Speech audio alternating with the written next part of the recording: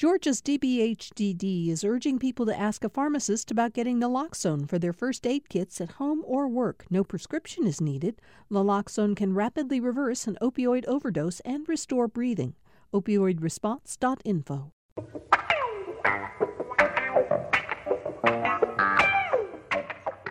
Thanks for joining us for Political Rewind. Glad to have you with us as we begin another week of doing the show on remote from various locations around the state. A couple of notes before we introduce our panel and the subject for today.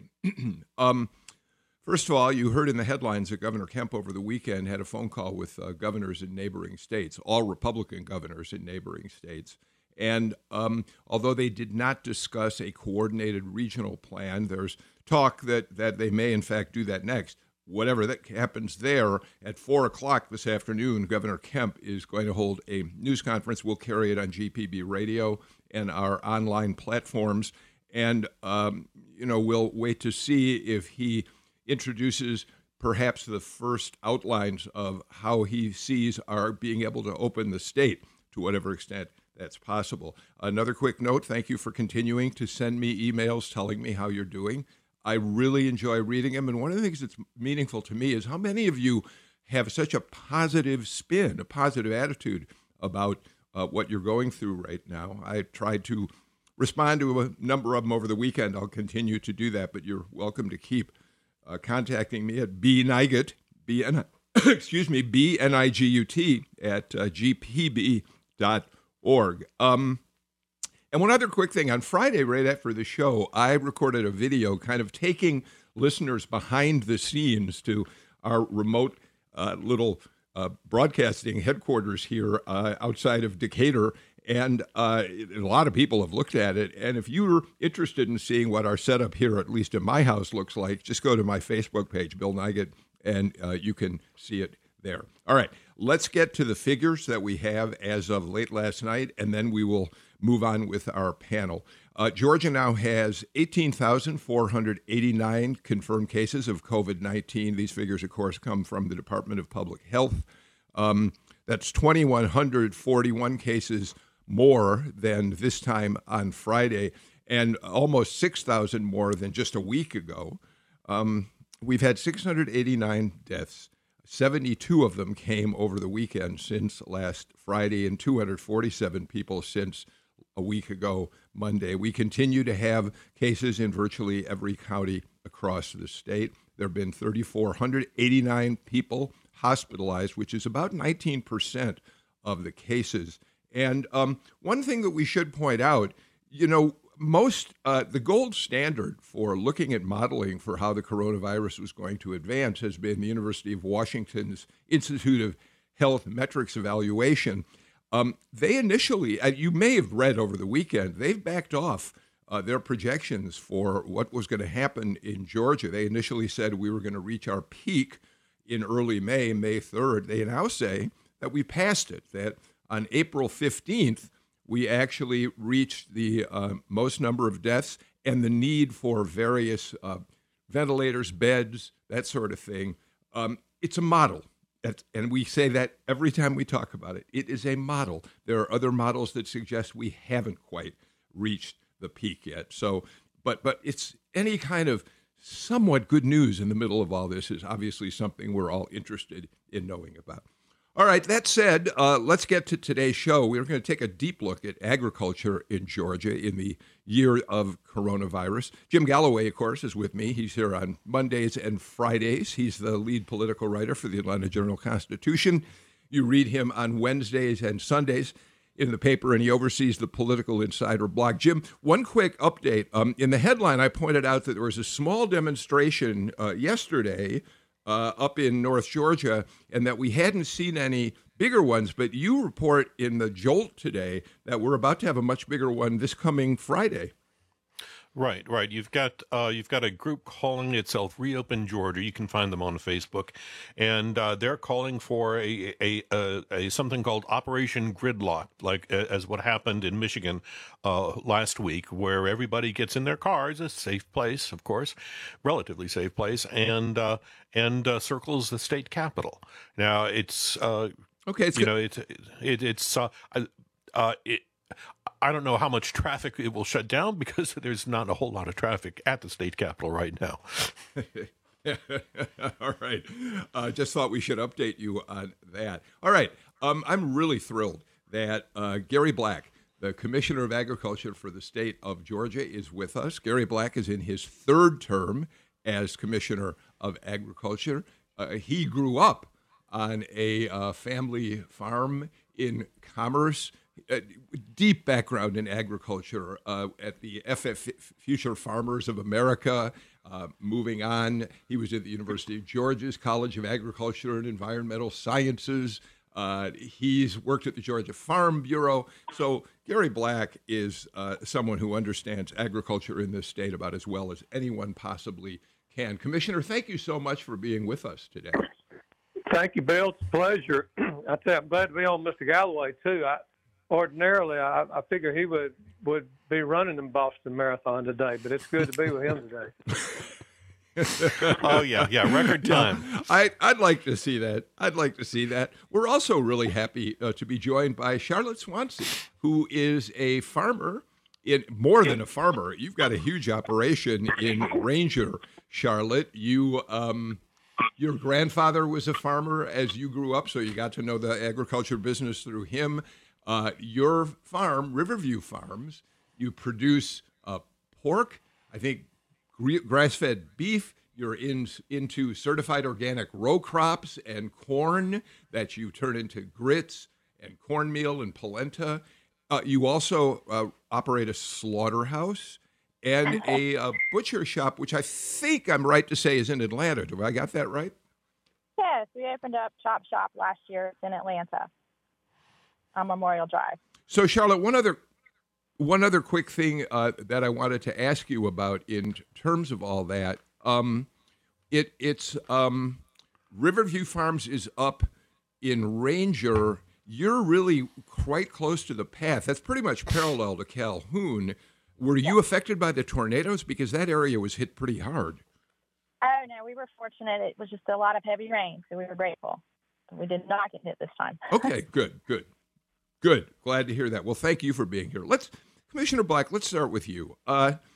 We have been reading a lot about the way in which the coronavirus has affected the farm communities across the state of Georgia.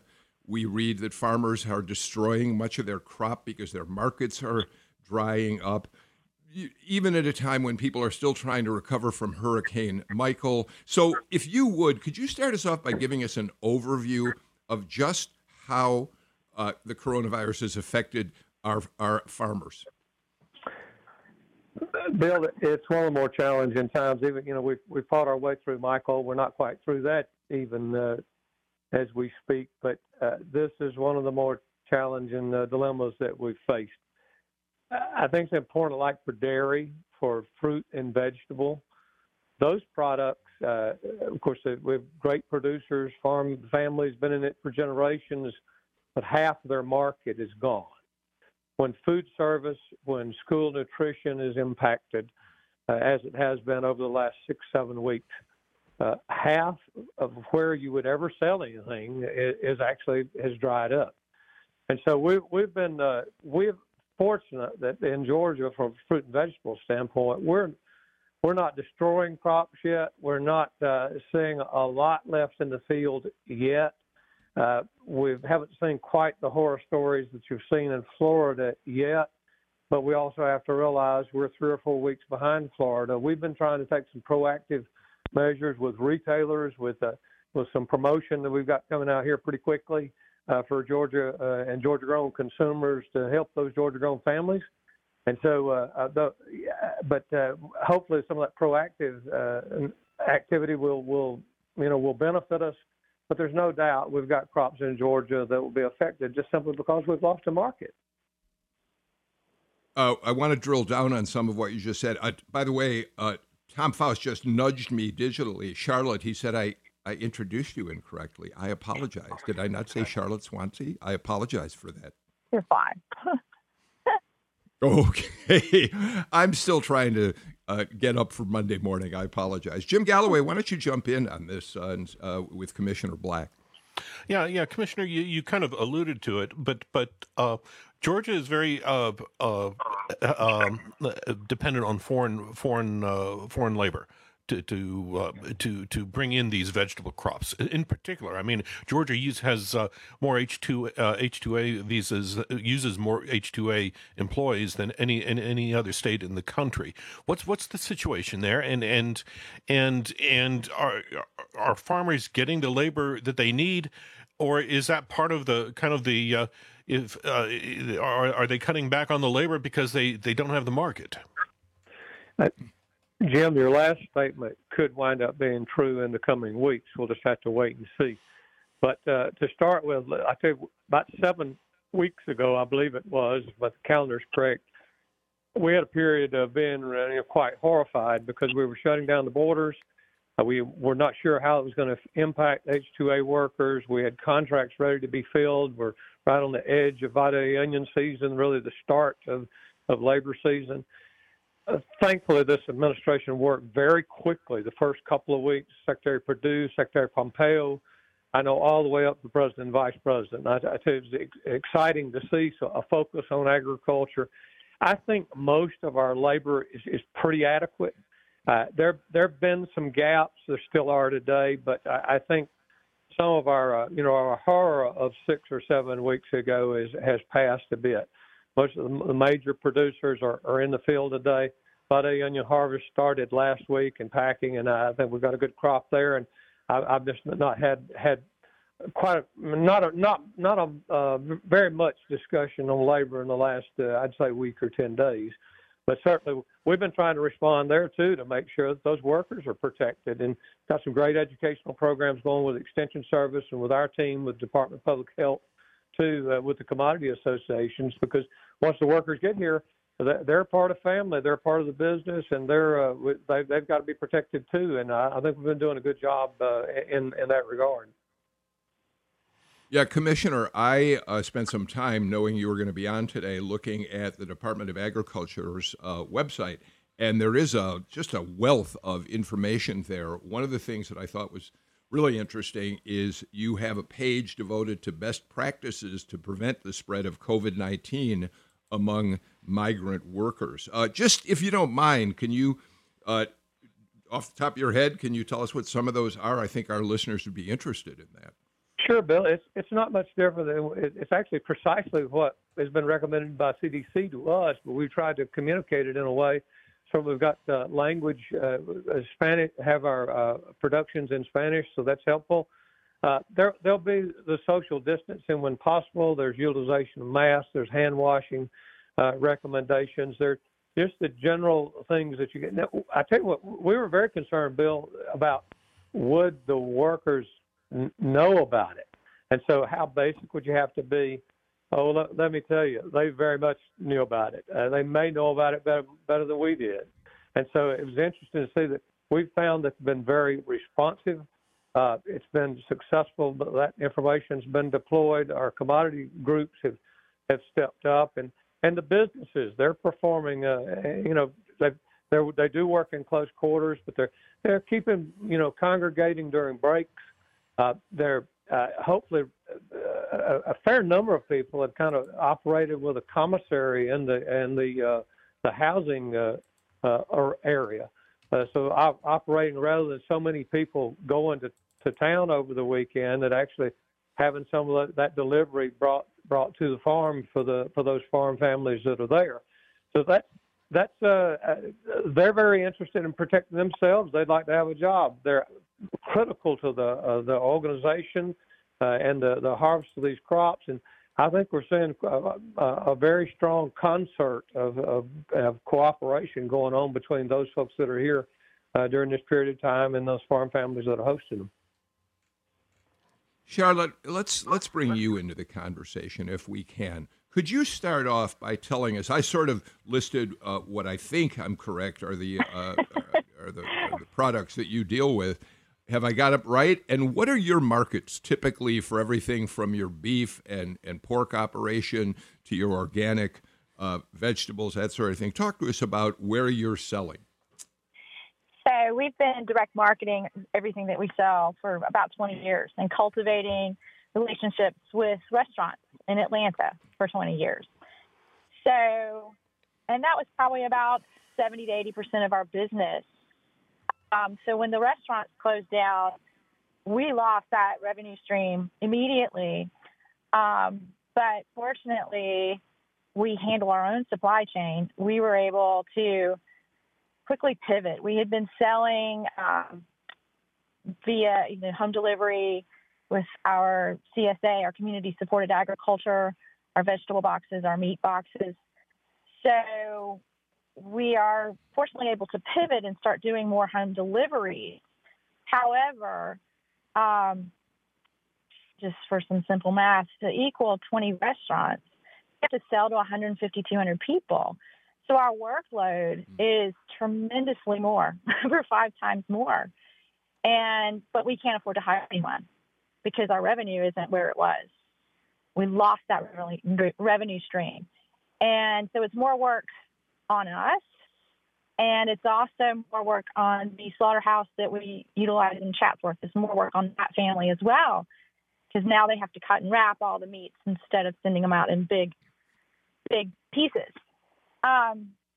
So we're fortunate and we're grateful that we were able to continue feeding people, and we're fortunate that we can do the home deliveries and pivot as quickly because we do manage our own supply chain. But I don't know how long we can physically sustain ourselves with the workload.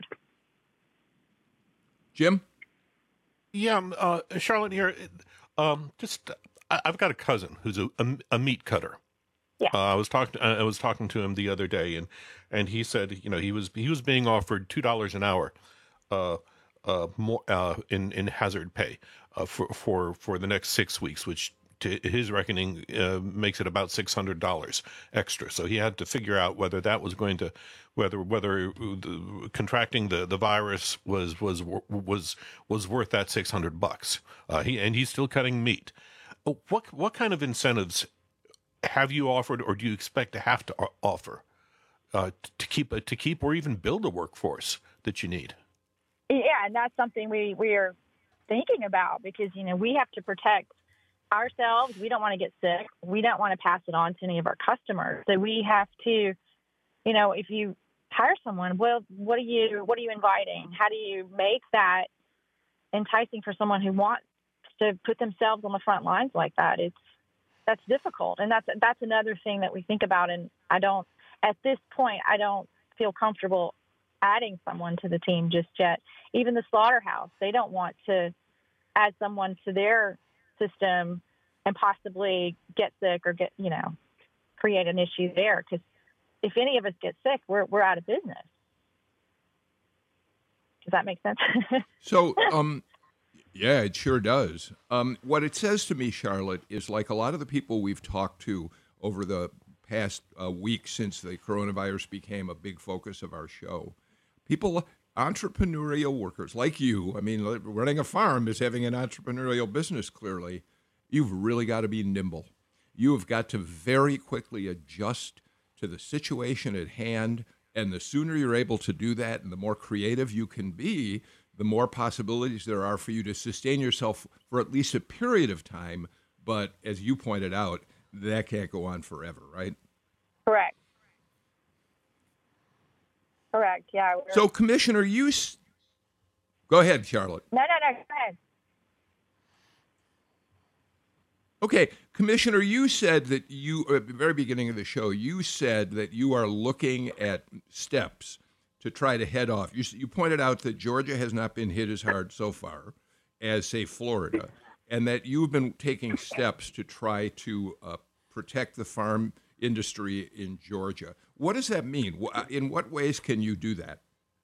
I hope, Bill, that this will be the week where we'll really be launching some social media campaigns this week, and hopefully going into network. It's time to buy Georgia grown. It's time to support your own, buy Georgia grown folks, great folks like Charlotte and her family, and then all up and down the state. There'll be a hashtag there that says now more than ever. because that's what the need is that great. We had some wonderful meetings last week with all our major retailers and independent retailers. We believe we have a commitment up and down the line to purchase more Georgia products, to work with the entire logistics chain to make sure that I just at this juncture I'd love to see every store, every vegetable and fruit and vegetable aisle in every store filled with Georgia-grown products that are so that our Georgia-grown customers can take advantage of that. We talk about nimble. You have to be nimble in the grocery business too.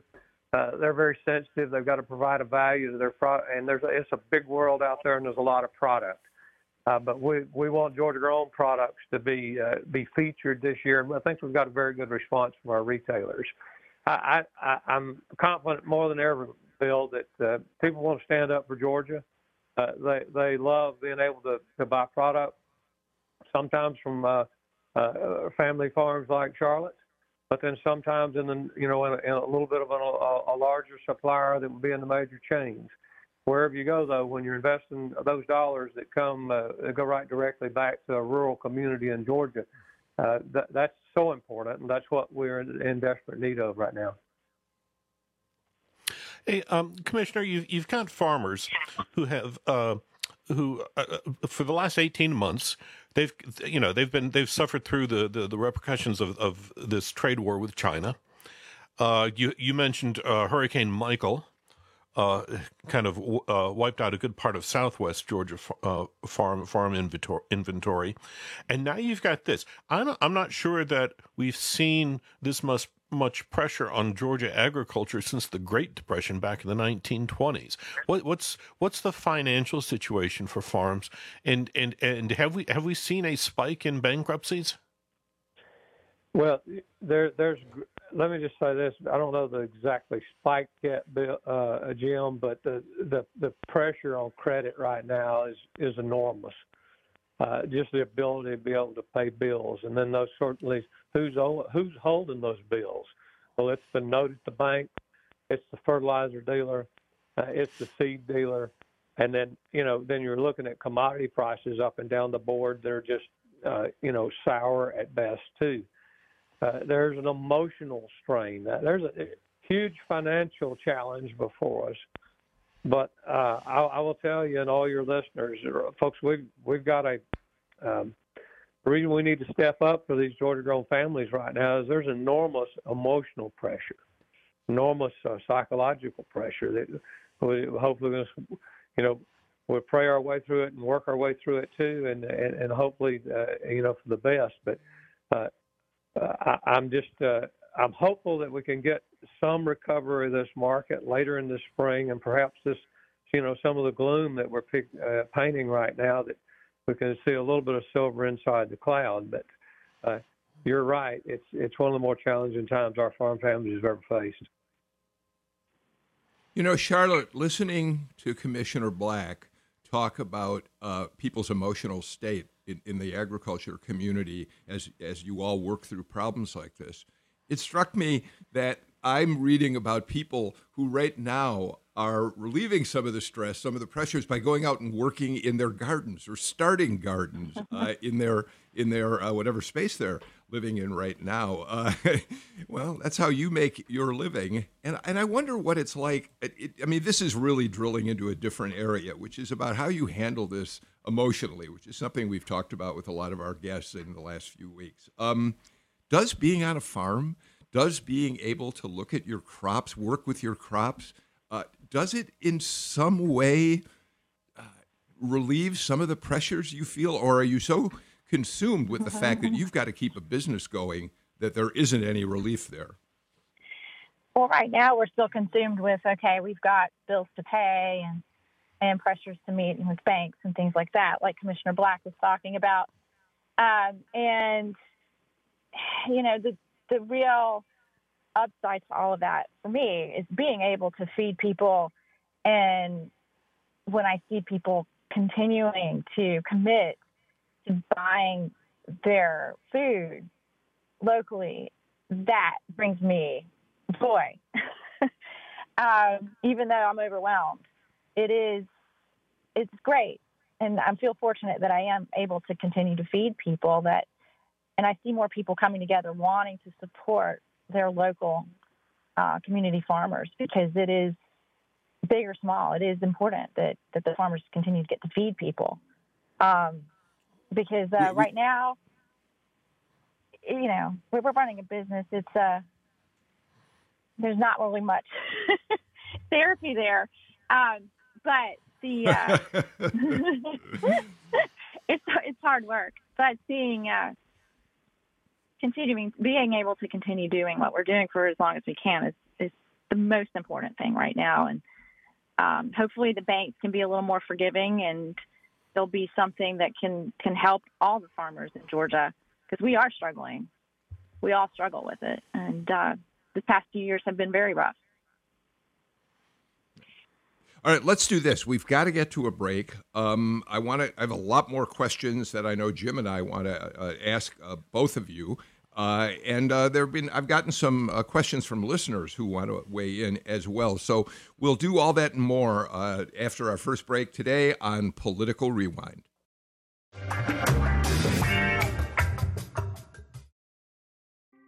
Thanks for listening to Political Rewind. If you like this show, you'll also like Georgia Today. It's a daily podcast from GPB News, bringing you compelling stories and in-depth reporting that you won't hear anywhere else. Join me, Peter Biello, for this quick and convenient way to get the best of GPB News' extensive coverage of the topics that matter to you, delivered directly to your device every weekday afternoon.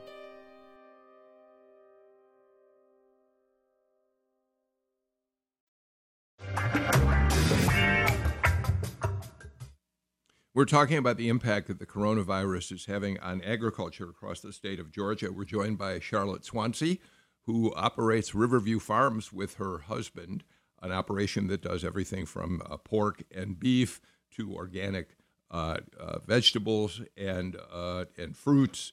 And also, Charlotte, you have a slaughterhouse operation, and you have a butcher shop in Atlanta. And Gary Black, the third-term Commissioner of Agriculture for the state of Georgia. Jim, I always think when we talk to Gary Black, who's now held this job for a long time and who gets great reviews from most of the agriculture community across the state, I always think, I can't help but think, Jim, about Tommy Irvin, who held that job for about 180 years before Gary came along. Yeah, you have to think about that in Georgia politics. Ag commissioner has got to be the most secure position in state government, because I mean we've only had two in the last 40 years or so, something like that. Yeah. Commissioner, would you agree with that assessment? I don't know about secure. And there've been 16 since 1874, so I guess you figure do the math. Yeah, I'm not going to be here 42 years, Jim. Bill, if I could get serious here, and Charlotte, if you want to jump in here too, because you were talking about it at a micro level, but Gary, last week, Sonny Perdue was at the White House, and he said. And he was talking about the nation's food supply, and he said this country doesn't have a supply problem, that there's plenty of food, which means we are at a logistical kind of nexus here. It's how we get the food to where it needs to go, and that's what Charlotte's been trying to figure out on a broad scale. What's happening in Georgia? I mean, you've touched on it a little bit, but are we? How are we kind of working around the? If you go to my Kroger, for instance, those meat shelves are pretty bare right now. They're pretty well picked over.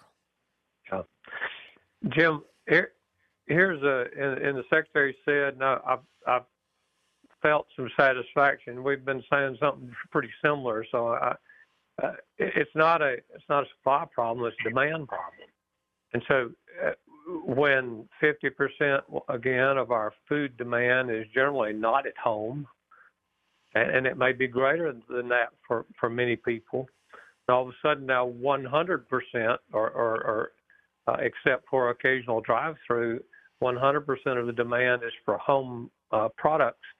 It's just a shift in the way that product is provided, how it's processed, how it's packaged. Heard one of the most interesting descriptions last week in this whole endeavor. Who would have ever thought that we'd have such a crush on toilet paper? When has toilet paper ever been a part of the discussion in America, really? But here's the issue. Remember, half of our time or more is spent in a public place, in a office building, or on something, where we're out and traveling. Now we're at home. Toilet paper, we have plenty of toilet paper. It's just not packaged correctly. It would be in large commercial boxes as opposed to a retail package. So the industry's been retooling itself so that it can meet this current spike in retail demand. Same thing for meat. Same thing for all of our products. Certainly for milk, we see the tragedies that have been going on in some places where we've been having to dump milk. Well, 50% of that product is usually going to food service or school lunch, and it's just not being packaged. And it's just that one's a little harder to pivot on right now. But we hope that maybe we get into this tunnel and restore some order. Let's hope and pray. Charlotte, Galloway talks about finding the meat aisles at his Kroger pretty bare right now, but that's not your market, right? Those are the mega farms that are supplying to the big supermarket operations in Georgia and, for that matter, everywhere in the country. You and your husband rely on a very different stream, quite similar to what Gary's talking about in terms of, institutional toilet paper as opposed to home use. You're in a very different niche, right? Not so much, just a little smaller.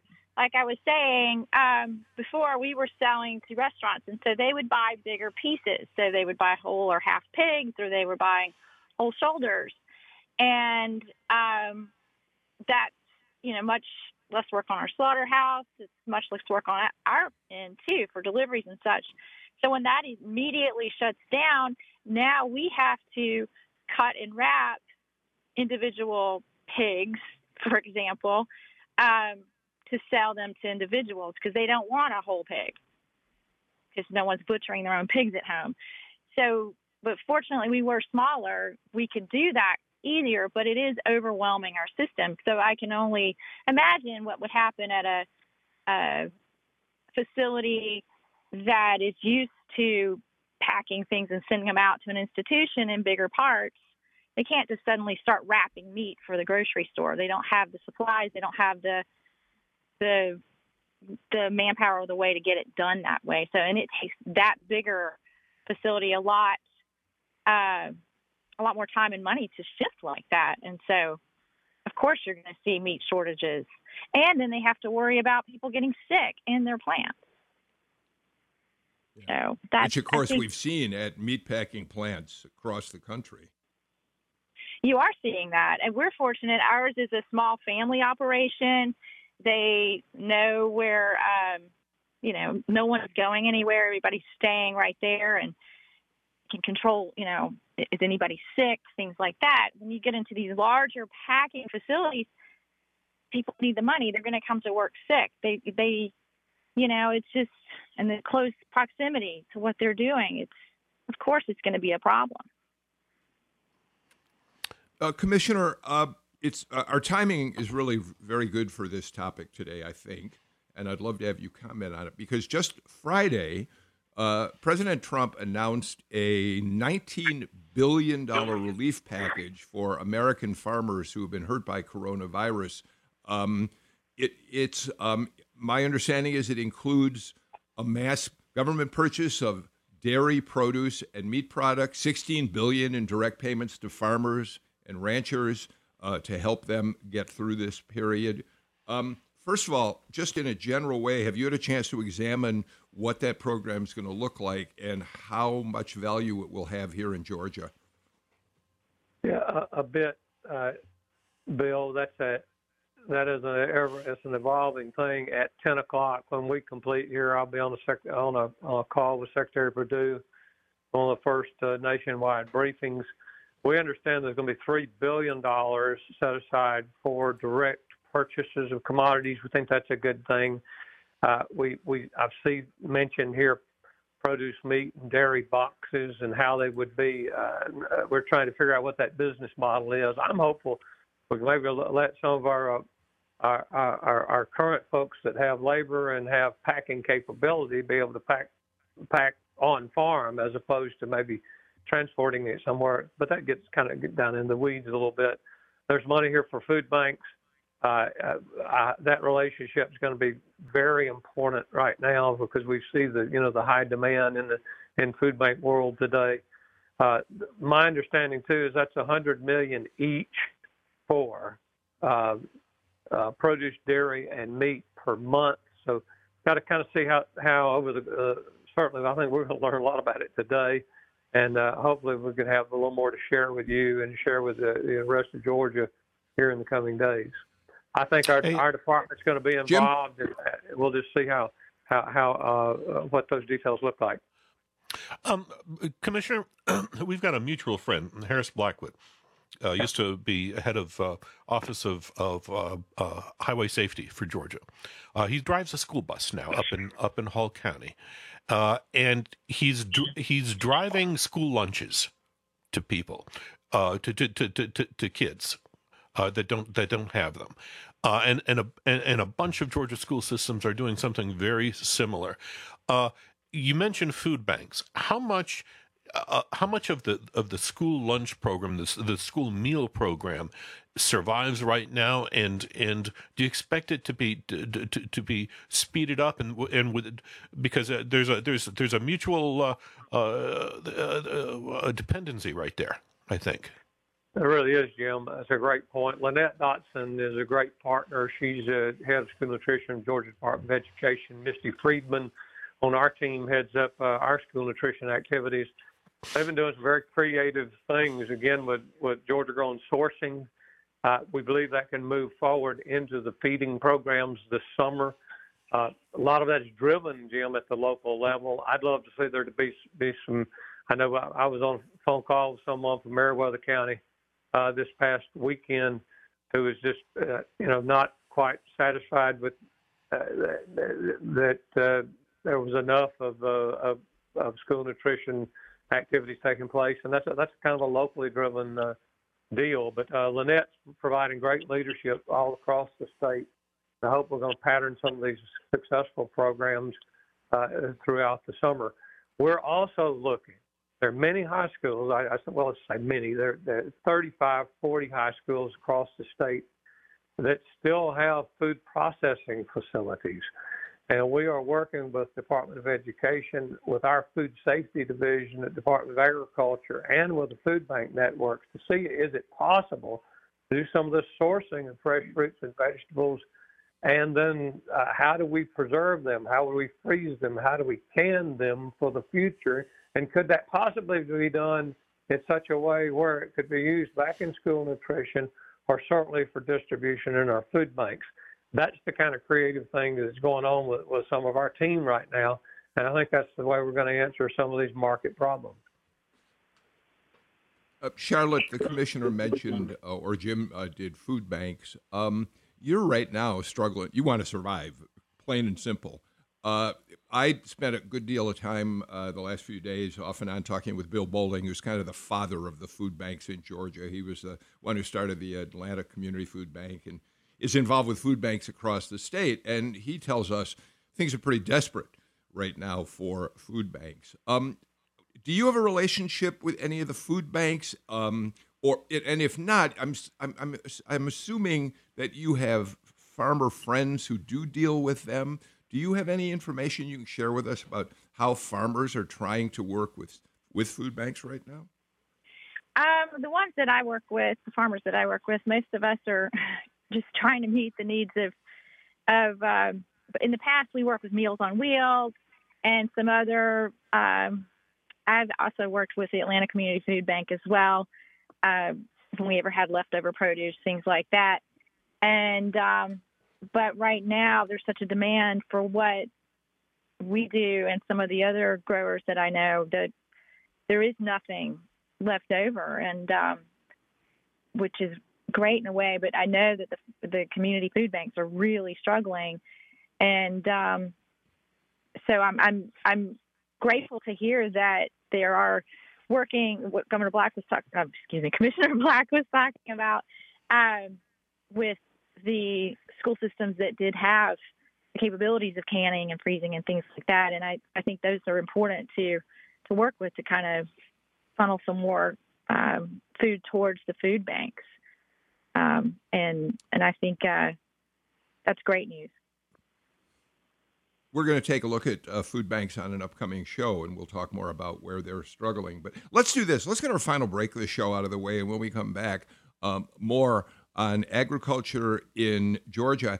And one of the things we ought to talk about, Commissioner Black, is one of the other responsibilities you have, which is food safety inspections. And I'd love to ask you how that's being impacted, if at all, during the coronavirus crisis we're in right now. You're listening to Political Rewind. We'll be right back.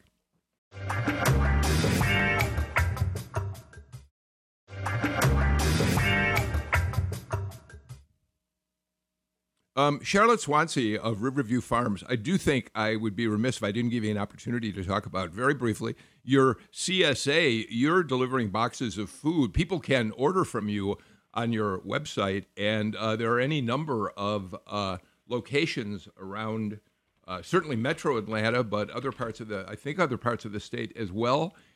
So that's available if they want to go to your website, if they're looking for your products. Yes? Absolutely. Yes. And we are, after 20 years of doing this, we're finally seeing a lot more of our local community wanting to come out to the farm and pick things up. And I find that very finally satisfying. So yes, and we are delivering all over the North Georgia area. So we're still happy to feed people. Good. It's the website is grassfedcow.com, right? Correct. Okay. Jim Galloway, you nudged me during the break about budget cuts, and we're hearing more and more from budget experts that we're going to see, as most states will, an enormous impact on our budget. I mean, $500+ billion or more. So, Jim, I wanted to give you a chance to talk about that with the commissioner. Yeah, Commissioner. We've got we may be looking at a budget shortfall far greater than we experienced in the Great Recession. I mean, $2 billion, $3 billion, maybe even $4 billion. Before we went on break, Bill had mentioned essential things that your agency does, like food inspection. What kind of impact are you preparing for, and how is it going to affect this food supply chain? Well, let me assure consumers right now, Jim, that first that we can deal with things in just step by step. The first step is we have the 2020 amended budget. The House Representatives, that's already been signed by the governor. Both that package includes actually adding back 5 food safety inspectors and I think a couple of our meat inspectors. We think that's going to hold. There's certainly, I hope we're going to, if we get into the budget considerations of adjusting the 21 budget and then moving on into next year, no doubt that food safety is going to always be a priority for this agency, and I'm going to be sure that whatever resources are necessary from prioritization of all the things that we do. It's the most important part of our mission in public health. It helps keep people open, keep food safe for consumers, and keeps integrity in the marketplace for our producers. So that's always going to be first, a high priority for us. And I'm thankful the governor and the legislature thus far have supported that mission. But you had to fight hard when the debate over the supplemental budget was ongoing. There were some efforts to cut back on spending for your food safety inspectors, and you won. You've got additional bodies in those jobs, but now you're going to face a 2021 fiscal year budget that who knows what's going to happen to any positions in state government. That's right, Bill. I'll tell you right now, we're learning a lot in this process of everybody teleworking. We're finding actually some efficiencies we would have, but for being forced into this situation, we may never have found. Now that's not going to recover tens of millions of dollars, but every part of that efficiency, everything you can put into that efficiency equation, I think is going to be important right now. But it becomes budget process is a long process. You all know that. We have a big budget, and what we'll have to do is prioritize our programs. And what I'll always say is food safety is going to be number one. So that's kind of where we'll have to build a business case for it, and then work with our members of the General Assembly and the governor to meet the needs of Georgia. And how do you safely conduct? What are the guidelines for having food inspectors safely do their inspections? Well, Bill, right now the food safety inspectors and put meat into that as well. The primary inspectors that are on the line every day, those who have to be there in order for a business to open, that would be only true in meat inspection. Our meat inspection folks have PPE. They're working all of the CDC recommendations as far as being a critical infrastructure operation and food processing, and our government regulations team are a part of that critical infrastructure. We'll be working every day, making contact with the food community. We've made Bill, during this time, our inspectors have made over 4,000 personal contacts with their licensed establishments just to check on them to see if they have any needs, see if they've had any information we could put back into the state's reports with respect to adjustment of their market, how their employees are doing. And so folks can rest assured that food in Georgia is safe. We're making a difference. We're just making a difference in a little different way. Just if I could, Commissioner, Jim just Galloway. If I could, Commissioner, overall, I mean, has the Agriculture Department workforce, what toll has the coronavirus taken on it? How many people have contracted it? Do you know? Have you kept account? In our workforce, Jim? Yes, sir. Mm-hmm. Well, I don't believe we've had a case. Well, we did have some suspects. We've had less than 10 people who have been under self-quarantine at some time. We have had a number of employees that have had, I think 3 or 4 employees that have had family members somewhere, in the cousin to the cousin range that are in-laws that have actually had the disease and had, I think, a couple of fatalities. But we've been very blessed. Our folks have been working hard. They've been staying safe.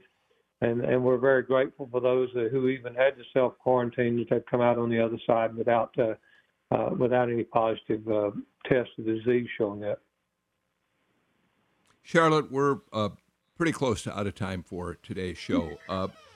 But it's been great hearing about your operation, some of the challenges you face. How are you looking at the immediate future? So, for example, we think that at 4 o'clock this afternoon, it's conceivable that Governor Kemp will begin laying out his ideas for how we might be able to reopen the state for business. Are you at a point where you are eager for that to happen? Are you one of those who thinks we'd better be careful moving forward? I mean, obviously your business would be helped enormously, but is that the right thing to do right now, in your opinion? For all my people that are in the restaurant industry, I know they want to get back to work. It's been heartbreaking watching them suffer through this.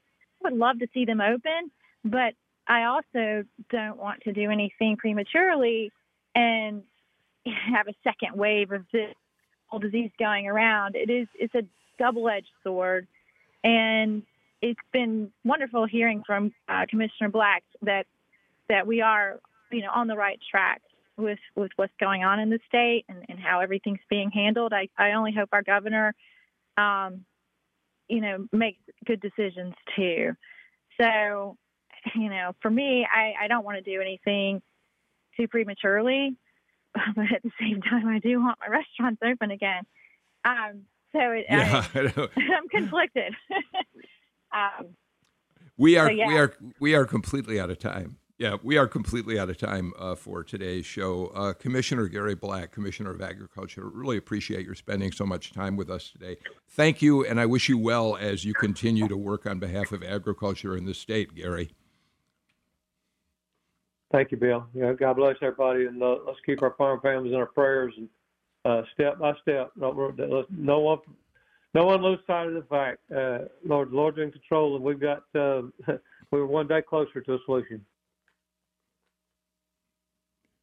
Charlotte Swansea, Riverview Farms, we appreciate your being with us today. Your website is grassfedcows.com. If people want to check out your operation, they can do that there. And Jim Galloway, obviously I'll see you again on Friday. Thank you for being here again today, Jim. That's it for us today. We've got a big week lined up for you. Tomorrow we're going to talk about the Spanish flu epidemic of 1918 with Tamar Hallerman and others. Tamar wrote a great piece for the AJC this weekend about how that impacted Georgia. Wednesday, we're doing a strict political panel again because we know you want to hear about politics and the 2020 campaign. And we have a lot more shows lined up in the weeks ahead. I'm Bill Nigut. See you all tomorrow.